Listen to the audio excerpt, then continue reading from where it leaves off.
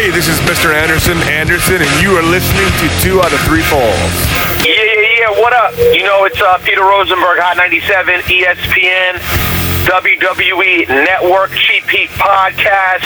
Let's see what else. I got mad jobs out here, but right now, talking all things wrestling with my man Randy Cruz, the Cruise Control Podcast. Sit back and stay mage. You're listening to Cruise Control with Randy Cruz. This is the voice of the New World Order, NWO, and Neo-Perfect Secrets of WCW Nitro.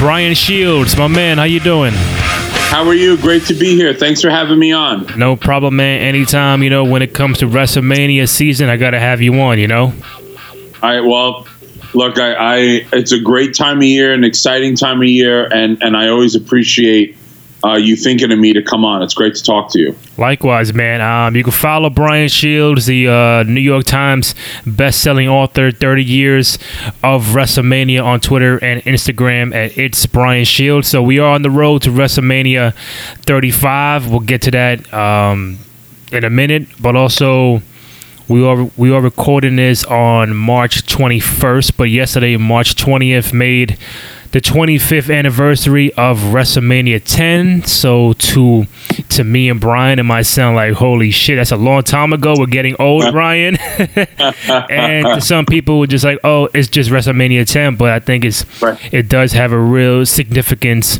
in pro wrestling and how we see it today. So before we get to that, WrestleMania 35 in just a few weeks, MetLife Stadium.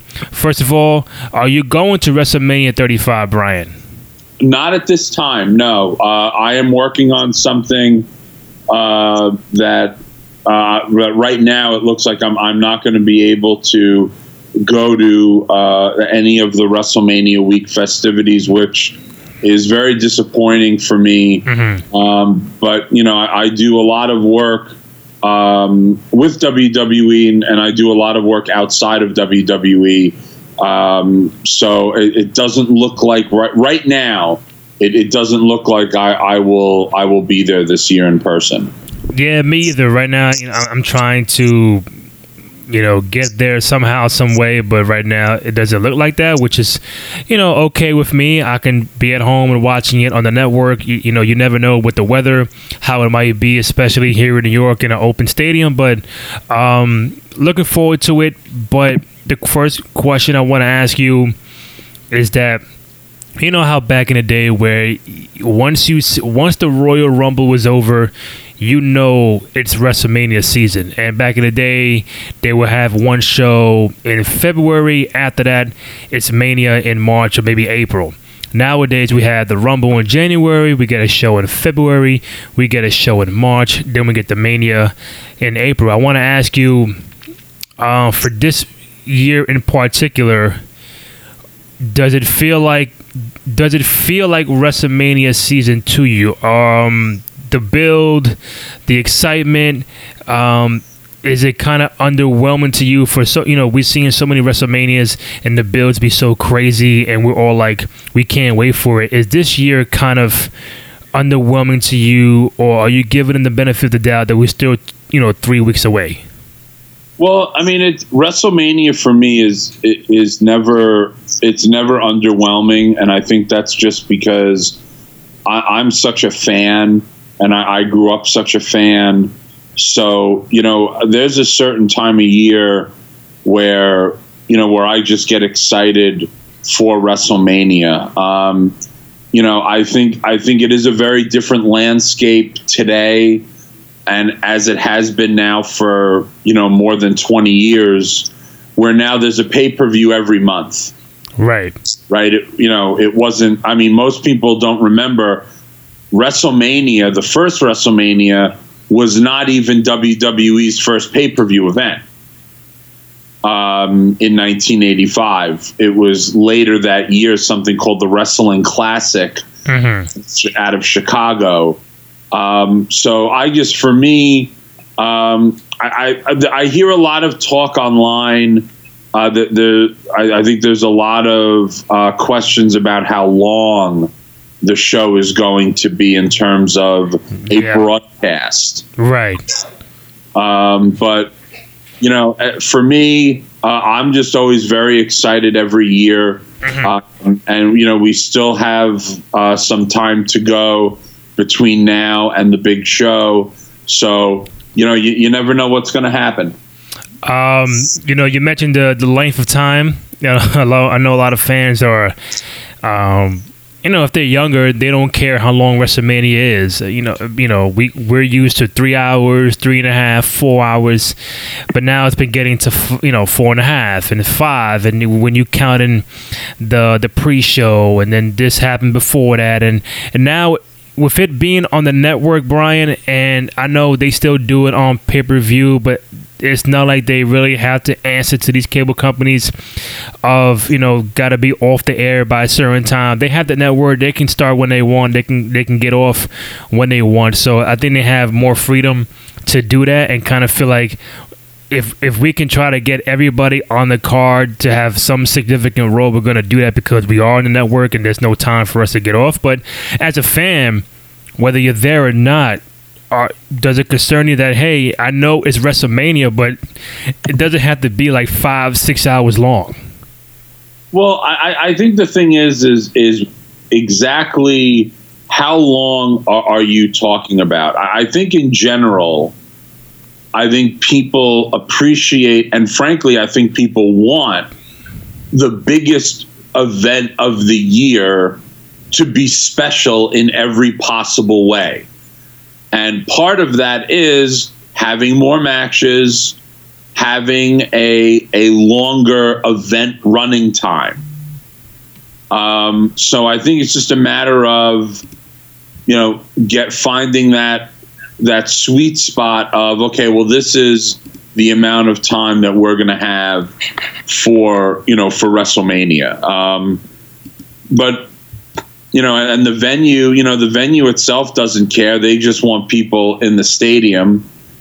And like you said, the cable companies, I mean, you know, look, there's still pay-per-view, obviously. We still use the term. Mm-hmm. But, you know, I mean, the WWE Network, it's their broadcast, literally. So, you know, they can make it as long or as short as they want. And, you know, and then have to, I guess, deal with whatever comes after that. So I think people like the idea in general that it's a longer show. I think when you start getting into like 6-7 hours, you know, I don't know if that's something that people want to see either. But you know what? Mm-hmm. WWE has a very close touch with their fan base. They're always listening to their audience, and if there's feedback, whether it's you know, how many people were watching on the network live, or because people have to understand that, Randy, like on the network, if you're talking about a streaming service, you know, you're getting real-time feedback, right? You're able to know, okay, how many people are watching this at this moment? How many people are watching it in an hour or 2 hours?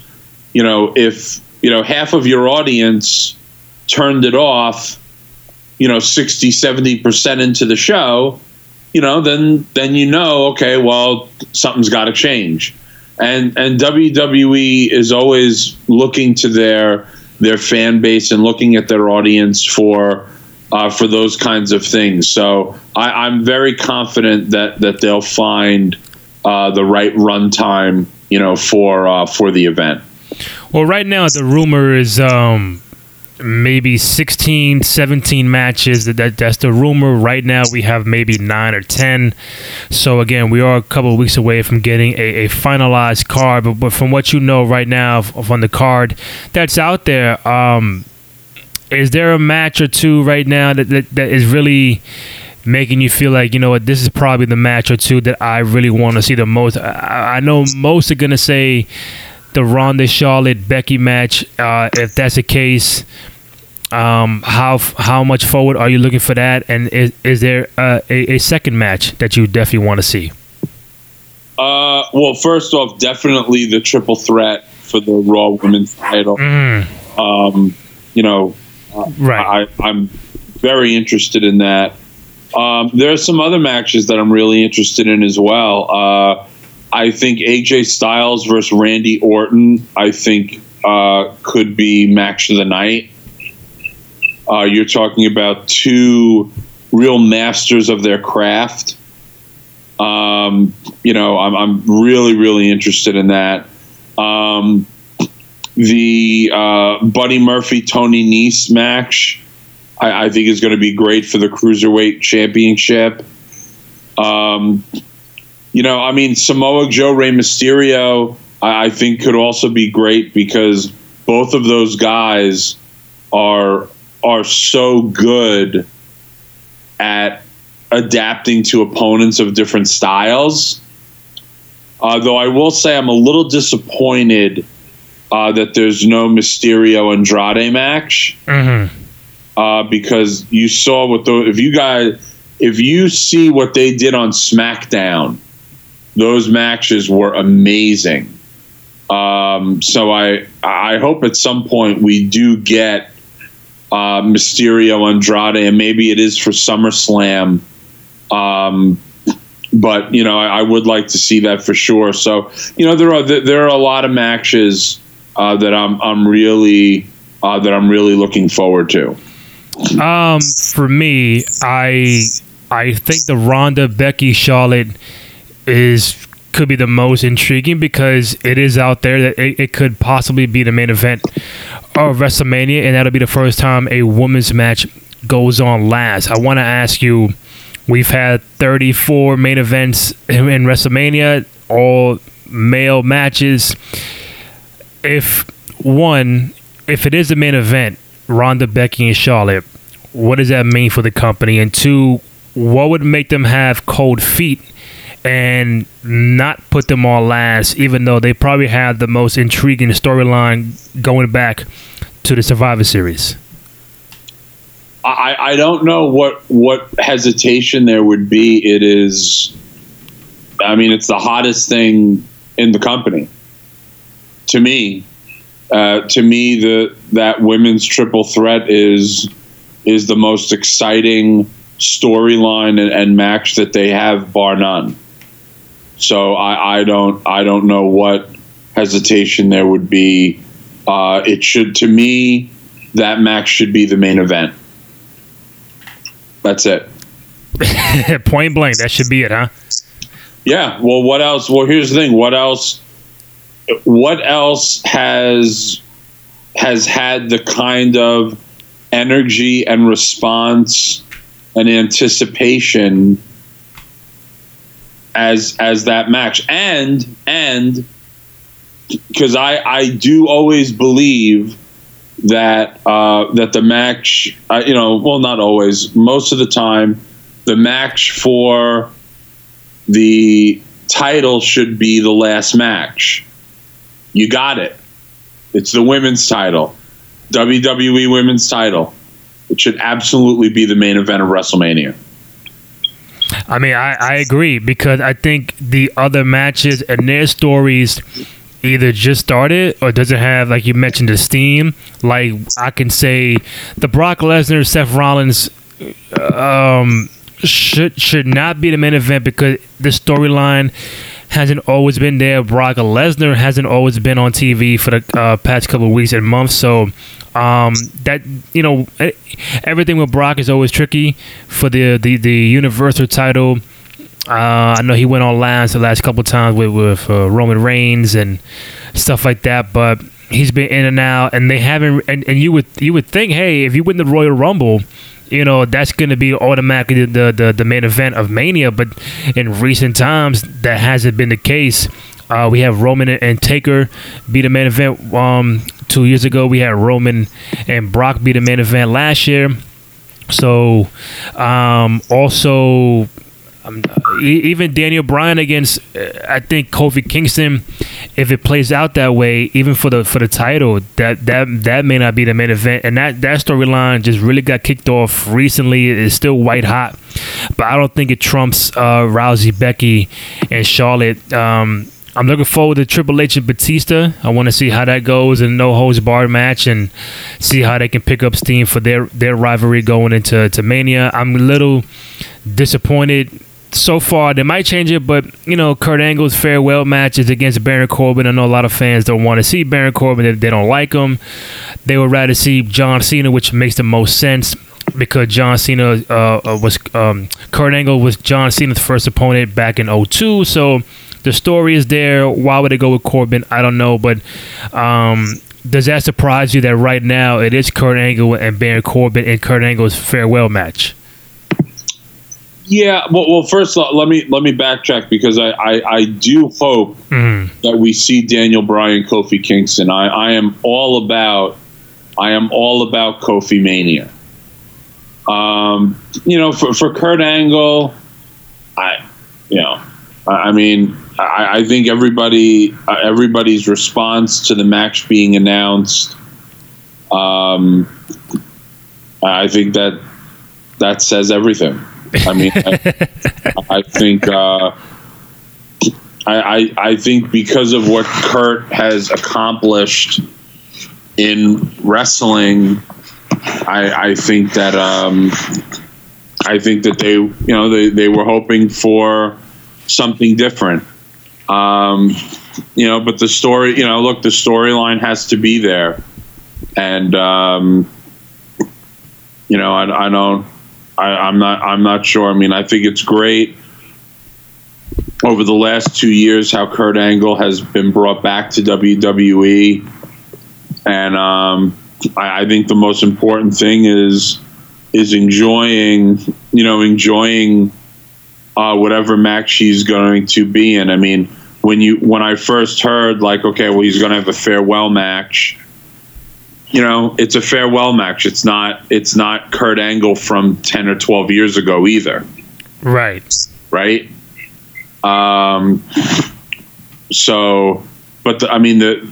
John Cena, AJ Styles, Samoa Joe, Rey Mysterio. Those are names who it's he's had incredible matches with these guys. Now granted, not all in a WWE ring, but so we'll see. We'll see what happens. Something. I mean, look, it was 3 weeks away. Something like that. Yeah. Okay. I mean, we don't know anything about what John Cena is doing. We don't know, right? We don't know anything about if Undertaker is going to be there in some form. Who knows? So that could all change. I do want to backtrack to Rousey, Becky, Charlotte. I want to ask you. Yeah. We've seen. I think I had you on back in November, and this is the time where she was, still champion, and she was still the, smiling, happy to be here, kind of portrayal. But they've really flipped the switch the last couple of weeks where if you told me Ronda Rousey from the UFC was coming to WWE, this would be the kind of portrayal that you want to see, where she's a badass, she's kicking everybody's ass, she's with the face and everything, she's really going out there trying to hurt people, and that's the way I felt it should have been. But what's your take on now them flipping the switch on her? I guess she's kind of in a heel tweener kind of role, and her promos are really dictating that. Not sure if she's the full heel going into Mania. I think Charlotte would be the full heel in that match. But your thoughts on how they're changing the perception of Ronda Rousey lately? Well, I mean, if you look at over the last year. Becky, the character of Becky Lynch was very different a year ago, right? Yeah. So, I think between the crowd really getting behind Becky, which is very exciting, and just phenomenal to see because of the kind of talent that she is.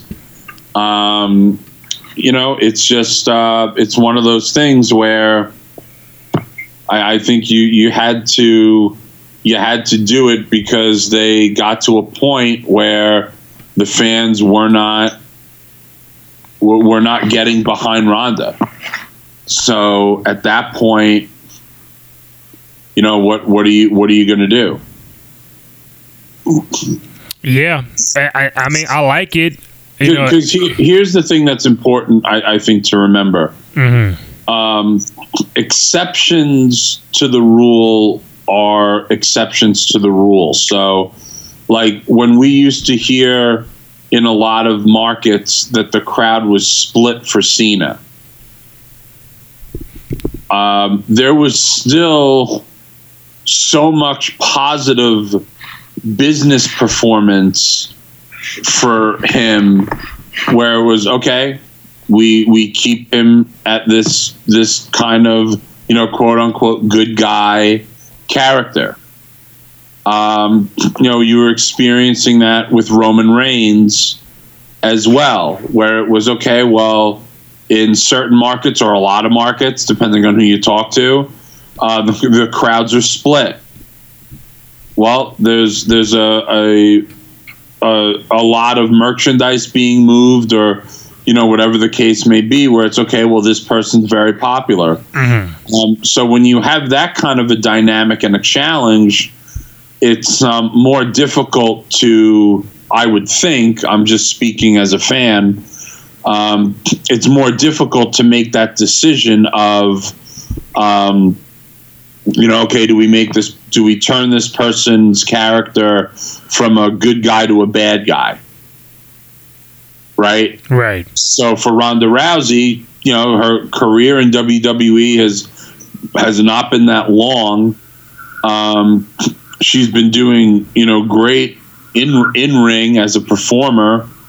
But the fans were really getting behind Becky. I mean, Charlotte was the same. They were originally both good guys, and Becky, Becky turned on Charlotte. Was that at SummerSlam? Yeah, and everybody cheered. So they're I think doing this is what makes the most sense. And I think it's been, by and large, I think it's been great, and I think a lot of people want to see the match. How excited are you to see Triple H and Batista go at it? I'm excited about it. They have a great history, and which I hope the younger fans go back to on the WWE Network and learn about. They do. They have a great history. I think the match is going to be very good. I love Batista in this role, and if anyone has listened to any of his interviews, like, he did a great interview a couple of years ago on Chris Jericho's podcast, where he said he wanted, when he came back in 2014. Yeah. He said he wanted to come back as a villain. I think in this role, what he's doing is great. And his interview segment the other night, from his office with Michael Cole, I mean, there's something sinister about the powerful villain who is not raising their voice at all. They're completely calm. And so I'm interested in the match. I think it's going to be very good. So let's have it. I mean, it's, there's a very intriguing thing there also, where Batista is one of the only guys that Triple H has never defeated. True.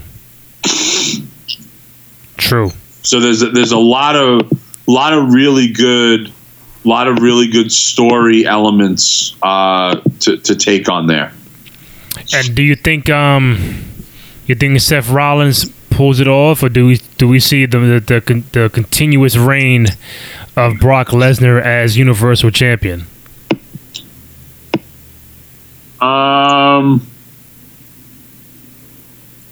You know, I don't know, because there have been times before where I thought Brock was going to lose and he didn't.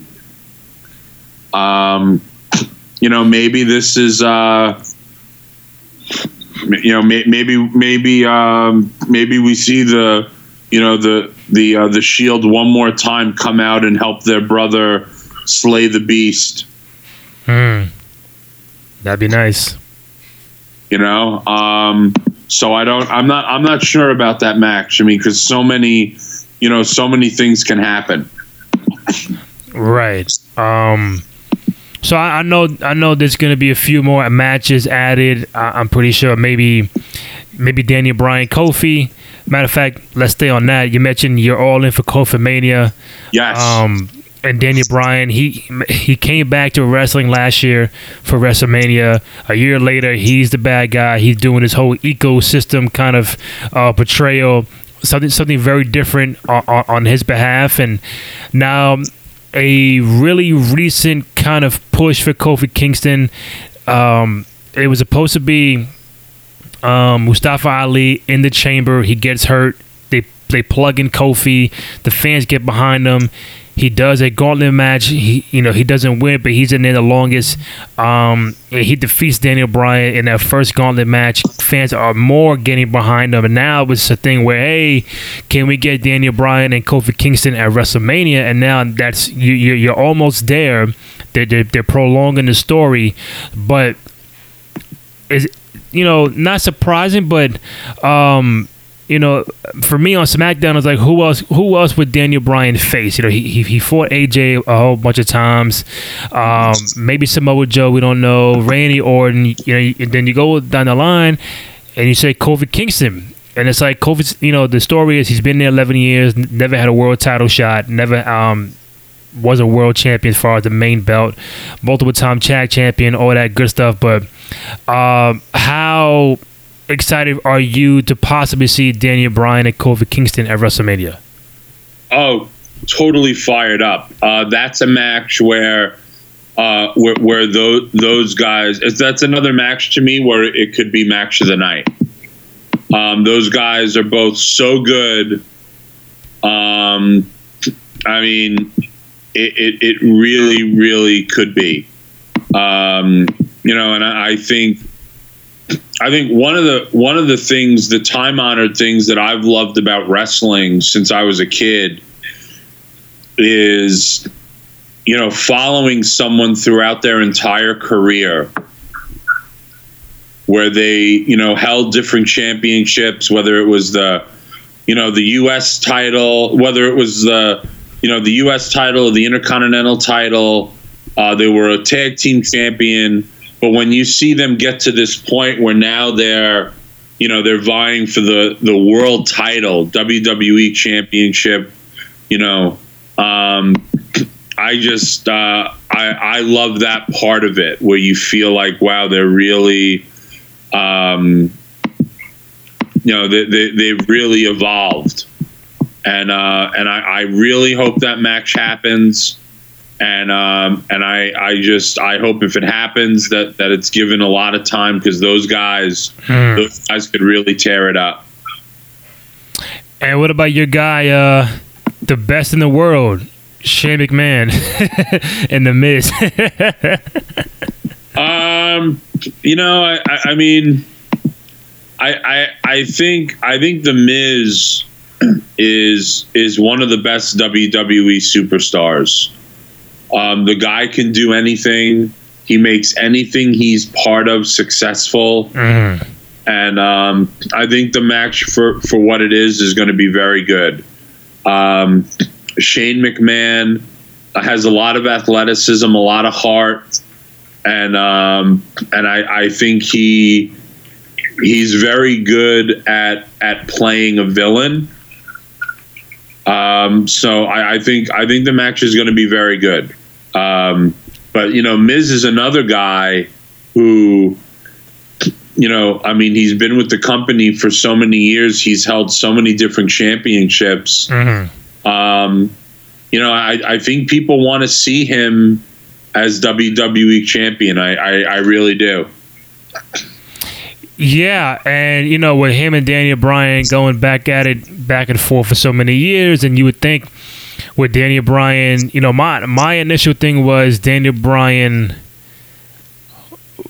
either was to win before he turned heel, was to win the Rumble because it was in Phoenix, and then maybe Miz would have won the belt somehow, some way, and then you get the Miz and Daniel Bryan at WrestleMania, but they flipped it, so now Daniel Bryan is the heel, Miz is the good guy. Yeah. So hopefully down the road you get Daniel Bryan and the Miz, depending on what they do with Kofi. But seeing the Miz in a good guy role is different. It's kind of brand new. I know they tried it years ago. It just didn't work out. But no other way to become more of a good guy when you're going up against a heel, Shane McMahon.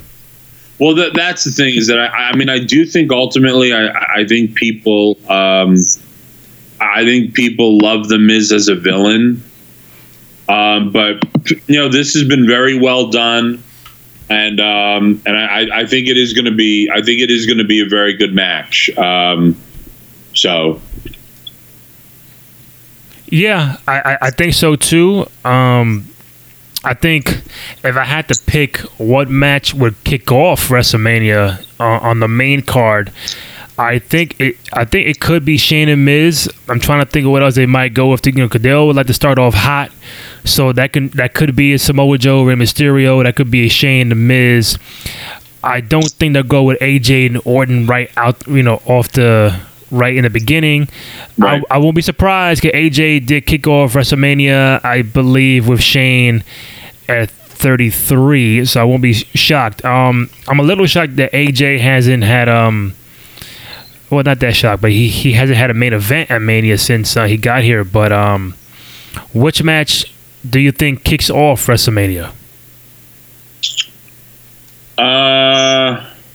From what we know now, from what we know now.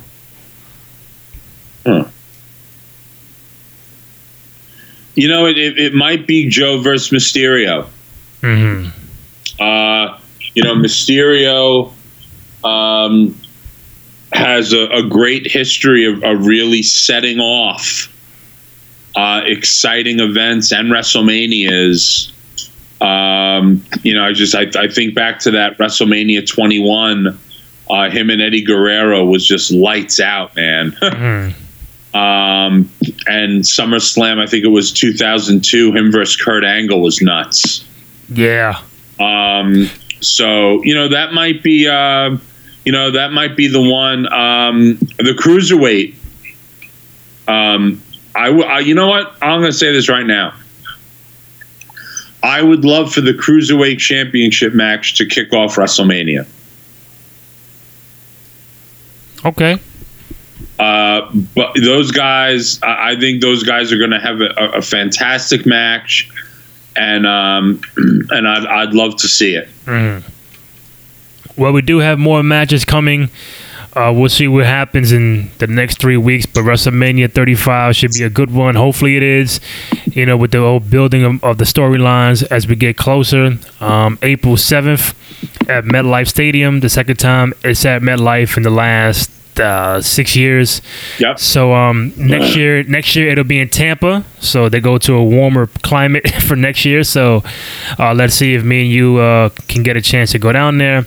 But knowing that me and you are very nostalgic fans, and we like to talk about what happened back in the day and anniversaries and stuff like that. So yesterday, March 20th, 1994, today or yesterday would make the 25th anniversary of WrestleMania 10, and it's a very interesting time, very interesting WrestleMania.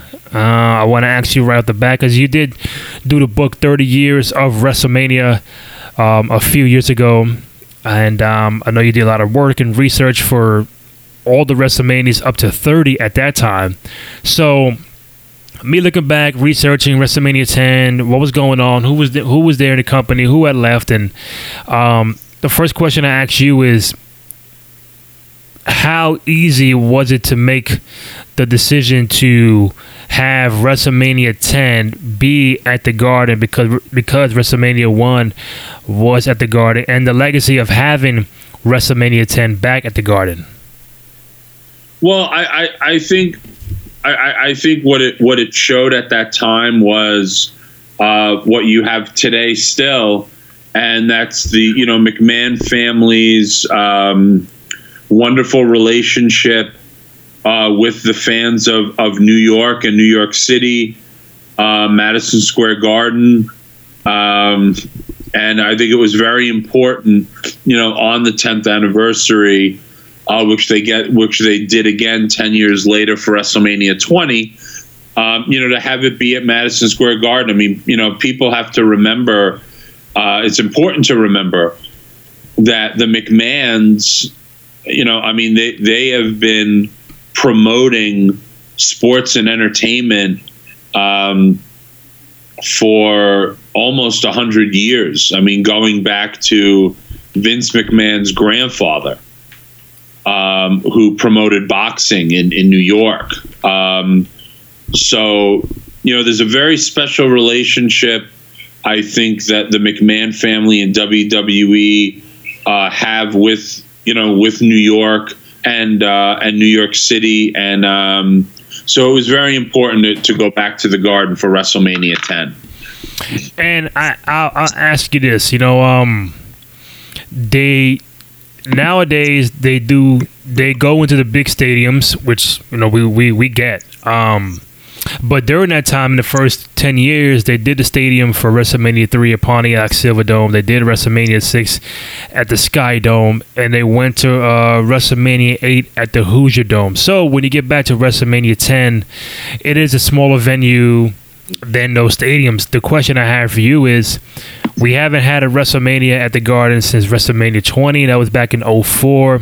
Right. And the way they've been going, it doesn't seem like that's going to happen anytime soon. Do you think we get another WrestleMania at the Garden? I do not. And the reason for that is I think WrestleMania has the enormity that WrestleMania has grown to. Mm-hmm. I think it is a stadium show.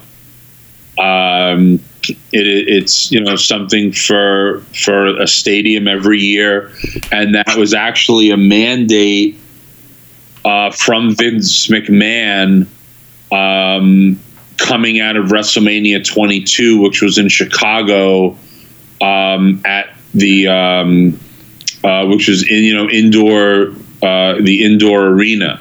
Yeah, the Rosemont. What used to be the Rosemont Horizon. Right. And actually WWE's first pay-per-view, what I mentioned earlier, the Wrestling Classic, was held at the Rosemont Horizon. So, Chicago's another city, Rosemont's another building that has a great wrestling history and a great one with WWE. But the directive from Vince McMahon was, after WrestleMania 22, every year WrestleMania is to be in a stadium. And if you look back from 23 on, that's exactly what it's been. So, and WrestleMania 32, broke the indoor attendance record in Dallas. Had over 100,000 fans there. So that directive, that strategy has been very successful for WWE. Mm-hmm. And if you look at now this year's Royal Rumble, what they're doing next year, it looks like the Royal Rumble is going to be in stadiums as well.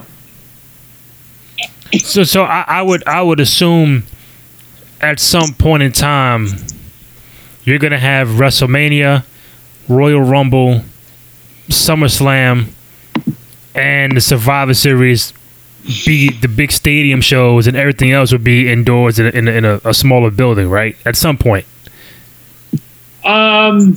Or maybe not Survivor Series. I think definitely Royal Rumble and WrestleMania definitely. I mean, we're now, over a decade into that.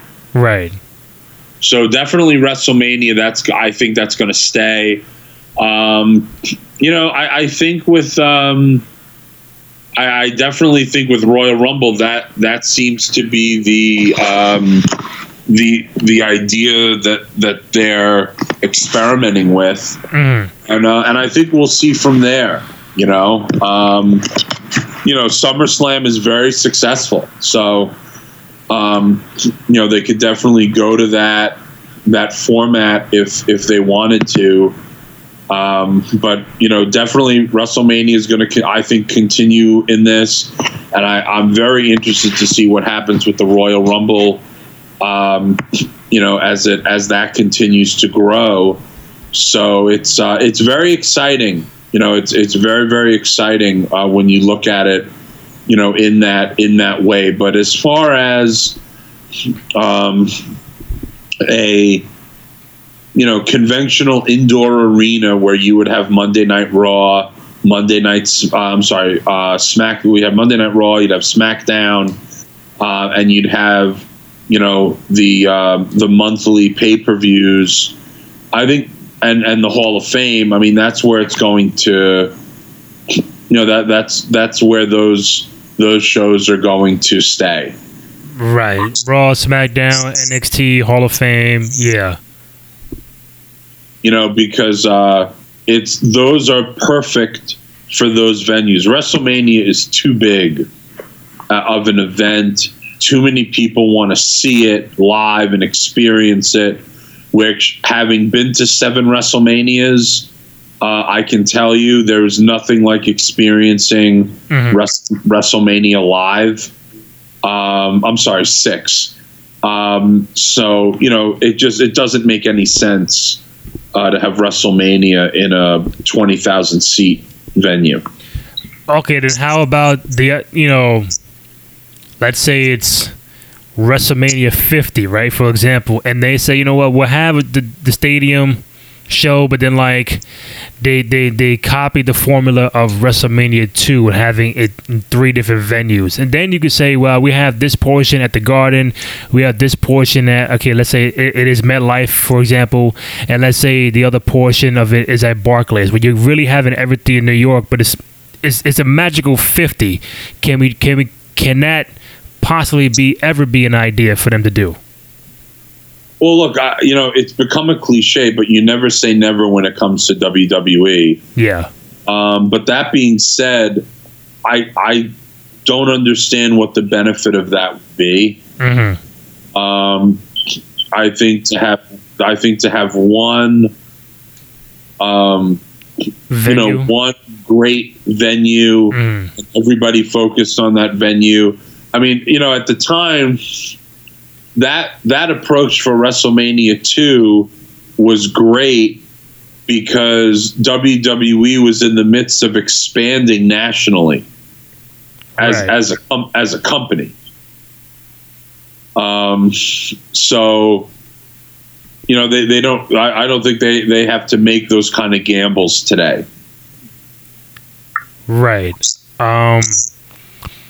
Well, with WrestleMania 10, Brian, it was the first WrestleMania without Hulk Hogan. So I think right off the back, we have it back at the Garden, but then the one thing you kind of notice is, there's no Hulk Hogan. And he was part of the first 9 WrestleManias. I think he main evented, let's say, 1, 2, 3, 5, 6, 7, 8. So he main evented 7 out of 9.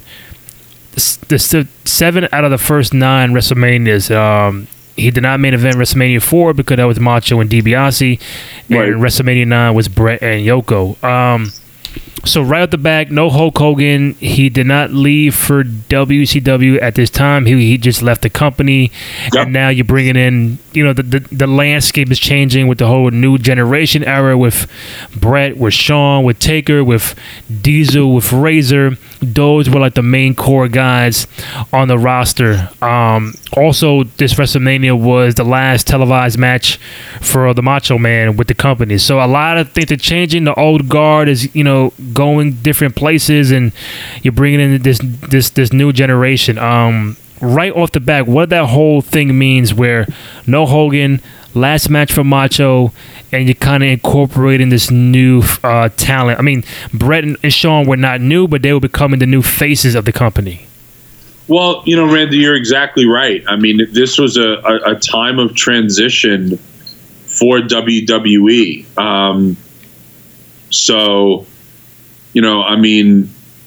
And not only was this the first WrestleMania without Hulk Hogan, but if you look at the names that really made iconic WrestleMania moments, those first 9 years, they were almost all gone. Except for Roddy Piper, who was the special guest referee for the Brett Yoko match. Mm-hmm. Randy Savage was in a match with Crush at the middle of the card, right? And you mentioned, Bret Hart and Shawn Michaels. It's actually, I think, the only WrestleMania that Undertaker did not perform. True. Yeah. He was not on the card, but if you look back those first 9 years, 10 years of WrestleMania, there are a lot of names there that had that were really responsible for helping create the mystique of WrestleMania to make it what it was, and they weren't there. They were gone for whatever reason. So it really was a very different time, and it was something where WWE was going in a different direction. Yeah, and you can also tell by, as you mentioned, the people on the card. Trying to get it now. Plus, this was a lot shorter than the WrestleManias you have nowadays. So you mentioned Macho. I think we even had Mr. Perfect there as a referee. We had Yoko, we mentioned. We had Crush, you mentioned. Bam Bam Bigelow was involved. We had Lex Luger with that whole Lex Express kind of movement, and then we got to him and Brett going back to the Rumble and having two winners, which is why we had kind of like a double main event. Owen Hart was involved. I don't want to forget that Owen Hart Bret Hart match. I know I'll get to it in a second, but 10 matches. That's all you had for WrestleMania 10. There's no Andre. There's no DiBiase. You mentioned there's no Warrior. A lot of the old guard of the golden era of the company are no longer there. Earthquake, Adam Bomb, Razor, Shawn. So it's definitely a different time. I mean, think of a WrestleMania without Bobby the Brain Heenan, without Mean Gene Okerlund. I mean, it was Big John Studd, King Kong Bundy, Tito Santana, Ricky Steamboat. Wow. I mean, it was a very different time, and a time of great transition for WWE. Yeah. And plus, I think at this time, you can correct me if I'm wrong, but they were relying a lot on like the influence of celebrities and a guest ring host, announcer, and a guest timekeeper, and a guest bell person, and backstage people. So that's where like maybe them losing the bigger talent, and they wanted to get the influence of the celebrities, not only for WrestleMania 10, but also WrestleMania 11. I think those were the two, from what I remember, the two manias that they were really heavily influenced by outside celebrities. Yes, I mean at that point also, it was still something where where WWE liked to partner with people from other either realms of sport or entertainment to help draw in a larger mass market audience. So yeah, I mean Burt Reynolds, Jenny Garth, they were part of WrestleMania 10. So it really it was a very very different time.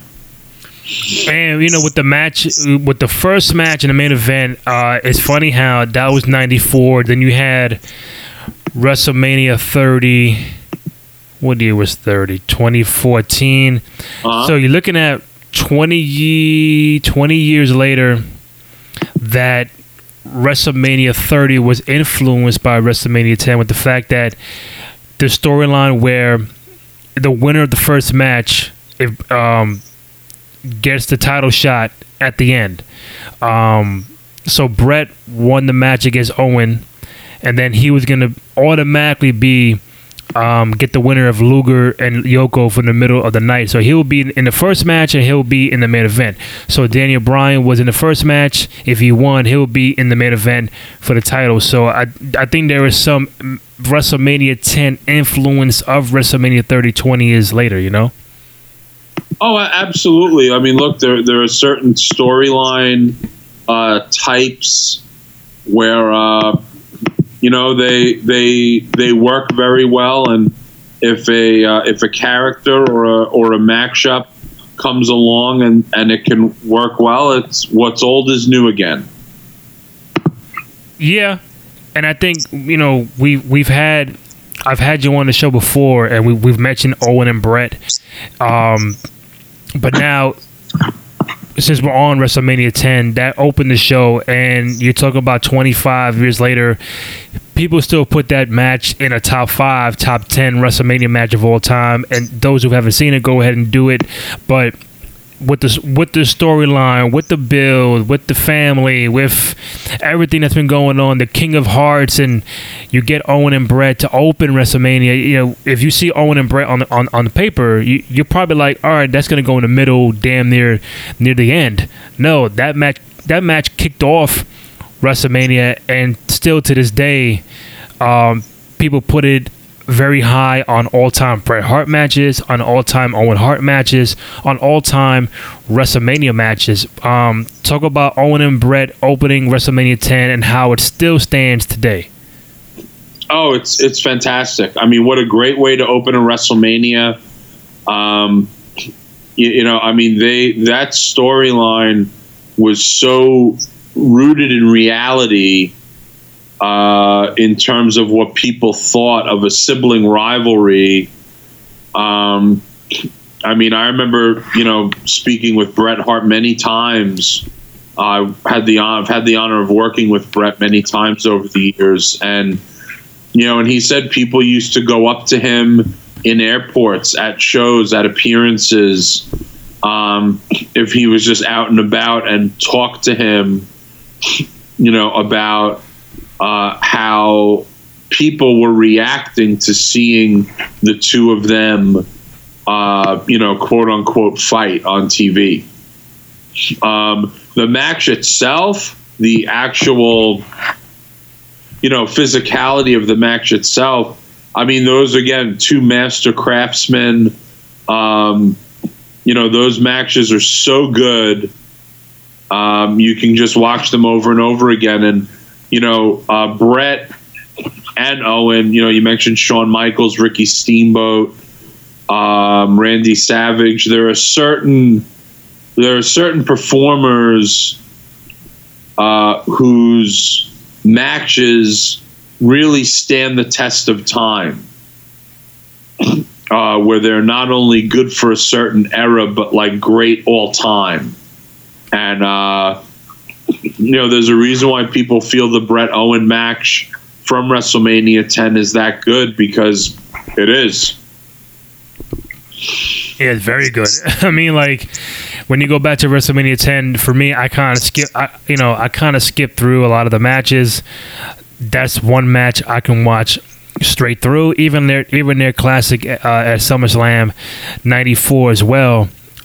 People, I think, not saying they forget, but they kind of mention more of the SummerSlam than WrestleMania, because maybe it was for the title as opposed to WrestleMania 10. But that match, and the main event was decent, kind of short. But the other match, Brian, Razor Ramon, Shawn Michaels ladder match, Intercontinental Championship, I think is the standout of that card. The premise of how ladder matches are done nowadays, we get multiple man matches, we get multiple ladders involved, and things are crazy.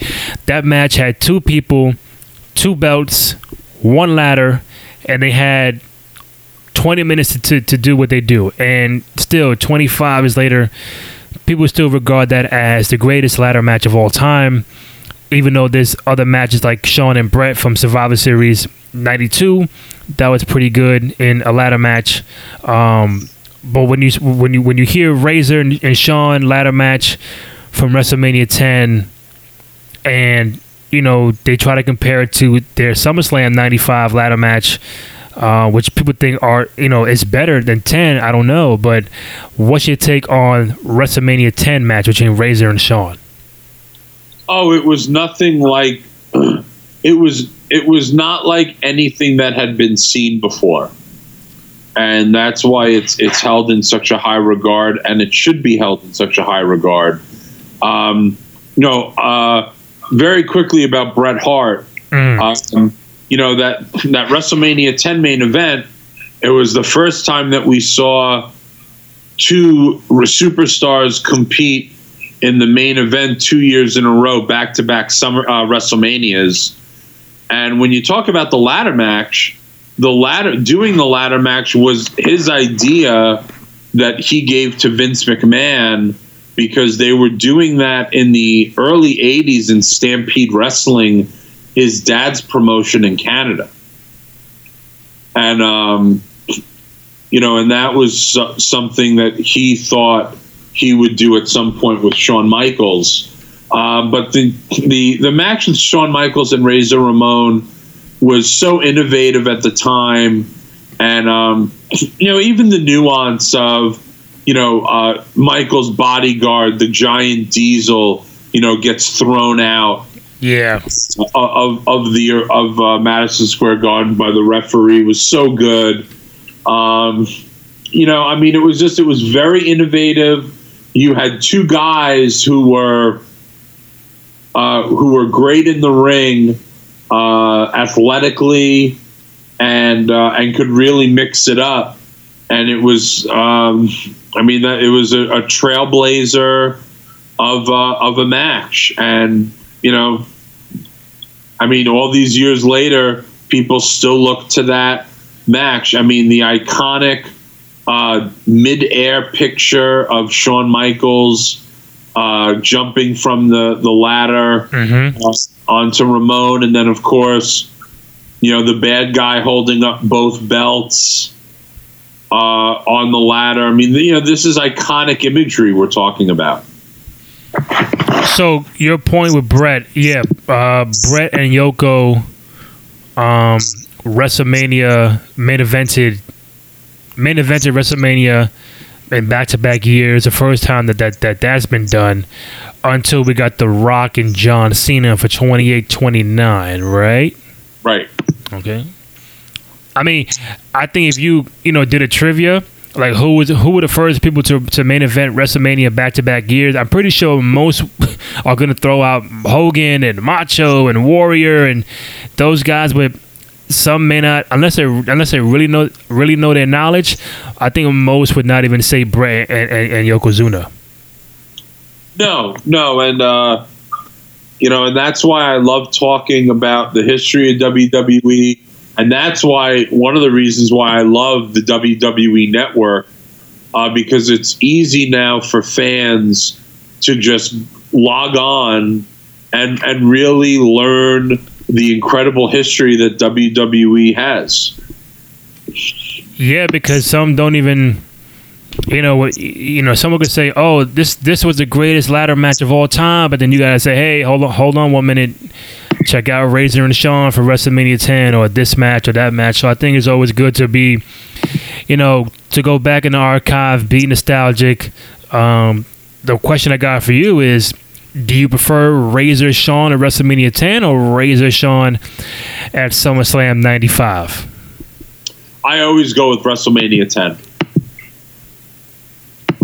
The enormity of it. It was the first time it ever happened on a grand stage like WrestleMania. I just I'll always go with that. And one of the things that I've enjoyed learning about over the years is that apparently, and X-Pac has talked a lot about this, the ladder matches they were having at live events apparently were even better than what we saw at WrestleMania 10, if you can imagine that. Wow. Yeah. Wow. So sometimes we do hear stories about things happening better on live events than they do at a Mania or whatever. Maybe the spotlight gets a little bigger and you try not to mess up and try to be perfect, but maybe you're a little more relaxed at a live event. I don't know. You always hear great things about the WWE live events, and it's another reason why to go to them, because the matches are always great. I think the superstars have a little bit more time in their matches because it's not for television. So yeah, it's just when I remember when I heard that I couldn't believe it, but I always go back to WrestleMania 10.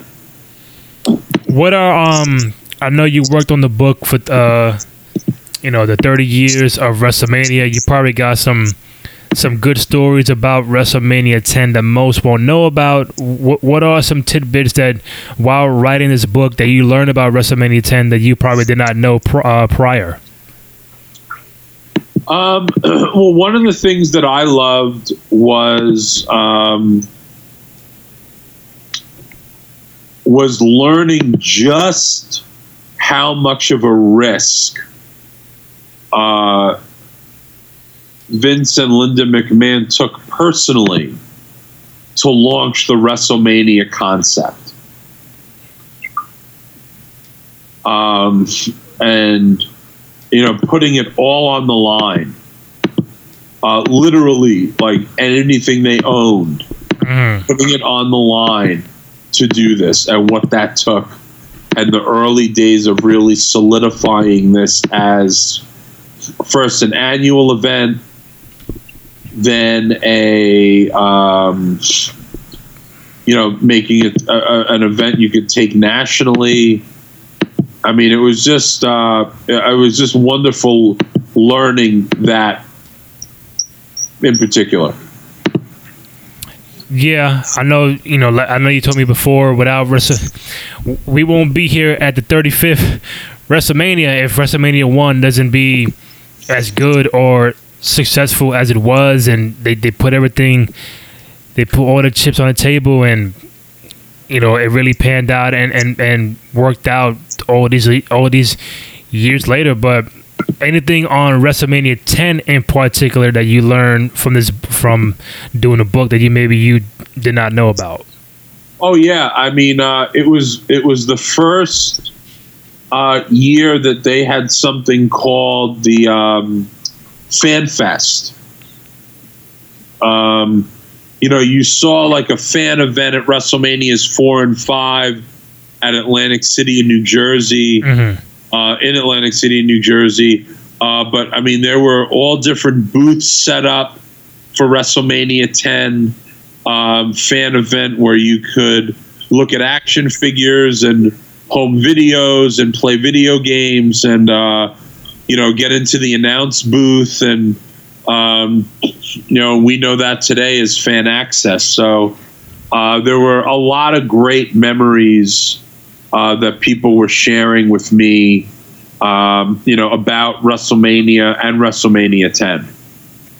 Now, in the book, which I see in the corner of WrestleMania 10, there was something where that for fans who could not get in the Garden for the main card, that the theater, I think they sold tickets for the theater for fans who want to go in there and they see it on the big screen, so that they can still be a part of the event even though they're not in the actual physical Garden. And also there was an appearance by Macho Man, I believe, after his match to greet some fans, right?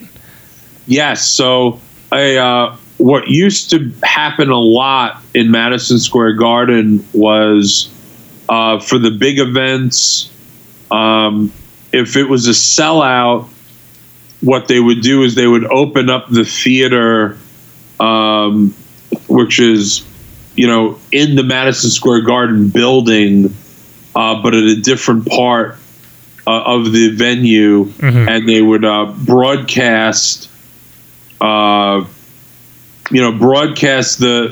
event on screen.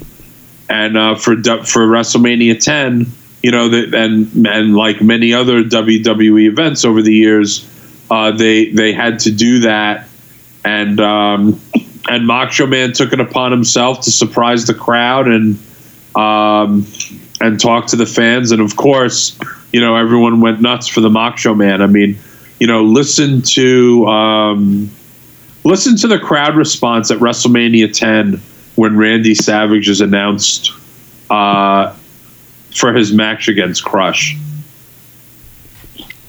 Yeah, it's pretty awesome. Mm-hmm. What is I think this is probably the last one I got for you, but what is matter of fact, two of them. Where do you, for you personally, I probably asked you this so many times, but I forgot.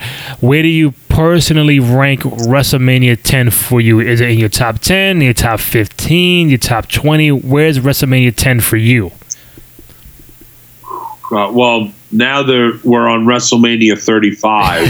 I know.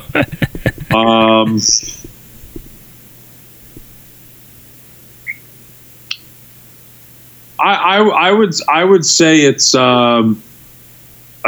probably top 10 or 15 for me. I mean, it was so enormous at the time, right? Because of the stuff that we talked about. But that's the great thing about WWE. There's no off season, and WrestleMania is every year. So, but it's in the top echelon of WrestleManias for me. All right, and now I'll say conversely, like WrestleManias 9 and 11 are not. Yeah, I was, bro. I think you can ask anybody in person, on Twitter, social media. Hey, what are the, what's the worst WrestleMania? What's the top 3 worst? You're gonna get WrestleMania 9.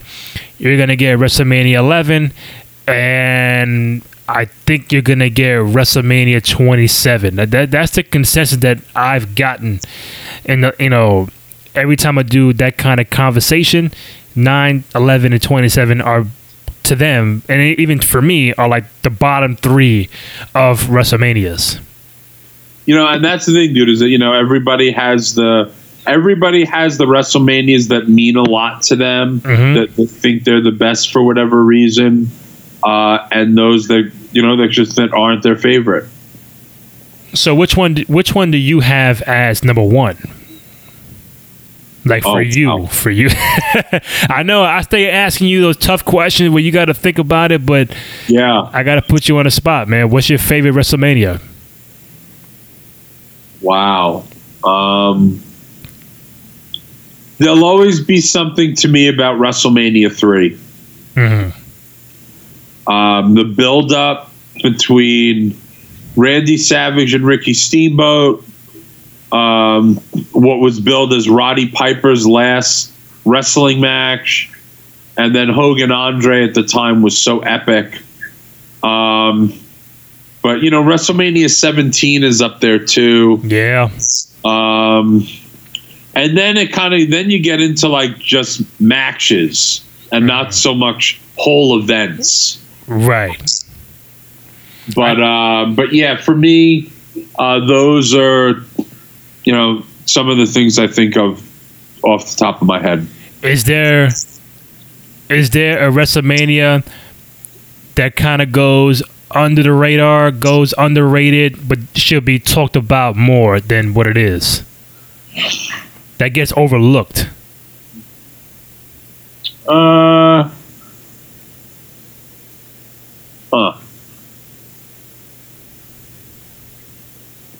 don't know.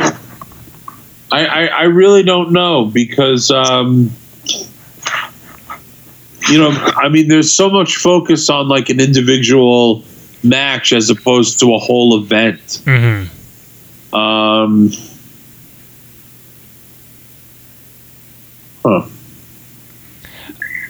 Well, to help you out a little bit, I think to go back on the favorite, I think I told you before, I think WrestleMania 17 would be my favorite. If I had to do a top 5 in no order, I think outside of 17 being number 1, I would throw in WrestleMania 19 from Seattle.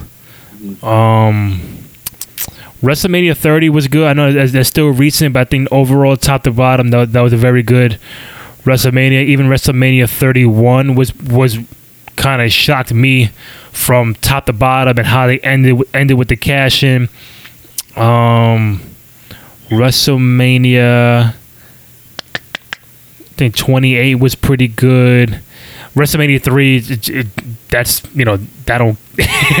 WrestleMania 3 is WrestleMania 3, man. That's like the Mount Rushmore of all of it. But I was like 4 at the time, so I didn't see it live or in person. The first Mania I really saw that I remember was WrestleMania 6 with Hogan and Warrior. But trying to find those little in between WrestleManias. WrestleMania 21 was pretty good from LA. That was pretty good. And actually, you know what? And I'm glad that you helped me like you do every time I come on.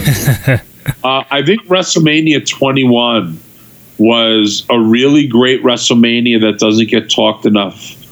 I mean, between Ray versus Eddie, Shawn Michaels, Kurt Angle was amazing. Mm-hmm. The first ever Money in the Bank ladder match. I thought the Triple H Batista match was awesome. Yeah. John Cena's first WWE championship. So you know what? Again, thank you. That's the one. WrestleMania 21 is the WrestleMania that is not talked about enough. Then you had Taker, Randy Orton. You had John Cena, JBL, Batista, Triple H, and Kurt Shawn, Trish Stratus, Christy Hemme, the Money in the Bank ladder match, Mysterio, Eddie Guerrero, and you know what? WrestleMania 21 was only 9 matches. Yeah, kind of showed you how far we've come from. Oh yeah. Well, and that was at the Staples Center, right? Yeah. So yeah, the second to last arena WrestleMania. I like 22 as well. I think you had Triple H and John Cena. You had Edge and Mick Foley. You had Shawn and Vince McMahon. 22. I don't have any. They had so many other matches that you can kind of goes underrated. I think that main event with John and Hunter is an underrated John Cena match. I know he main evented that in 23. 23 is another one. Mickie James and Trish Stratus for the women's title. Taker and Mark Henry. Mysterio, Orton, Kurt Angle in a triple threat match. RVD winning the Money in the Bank ladder match. So 21, 22, and I throw in 23 in there are like really underrated in my opinion. Yeah, I'll agree with that. I'll agree with that for sure. Last one I got for you, Brian, is the overall legacy of WrestleMania 10. What is it?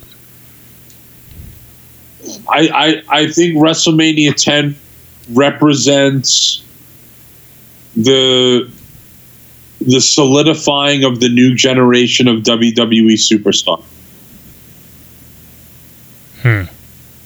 That's what I think. Because you look at the style of matches, that ladder match, and it was really making a commitment to that in-ring athleticism and performance, and they nailed it. Yeah, they definitely did. What you got going on now recently? What you got coming out? I know I always follow your work. Great work with the book for 30 years of WrestleMania. Even the book with Ric Flair and Charlotte Flair. So, what you got going on? I know you told me you won an award or is nominated for an award recently, right? Yes. So at around holiday time, I received a call I never thought I would receive. The National Wrestling Hall of Fame in Waterloo, Iowa, has a Hall of Fame induction ceremony every year. And, it has an incredible Hall of Fame for not only amateur wrestling, but professional wrestling. And, I was told that I was going to be given the Jim Melby Award. Jim Melby was an incredible journalist and photographer who covered professional wrestling for decades. And I'm just very honored to be making that trip to Waterloo in July. The National Wrestling Hall of Fame is not affiliated with WWE, but they have a great relationship with WWE. And WWE sends talent and representatives to that weekend every year.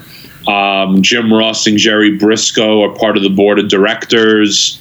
I know for this year, and the Hall of Fame just reopened after a $1.4 million renovation. So Jim Ross, Jerry Briscoe will be there. Sergeant Slaughter, Beth Phoenix. It was announced earlier this year that Beth Phoenix is being inducted as the first woman inductee. So definitely check out the National Wrestling Hall of Fame online. That's going to be an amazing weekend. Well, first of all, congrats to you. I know you work very hard in every project that you do. You definitely got a fan with me. I tend to follow, everything that you do.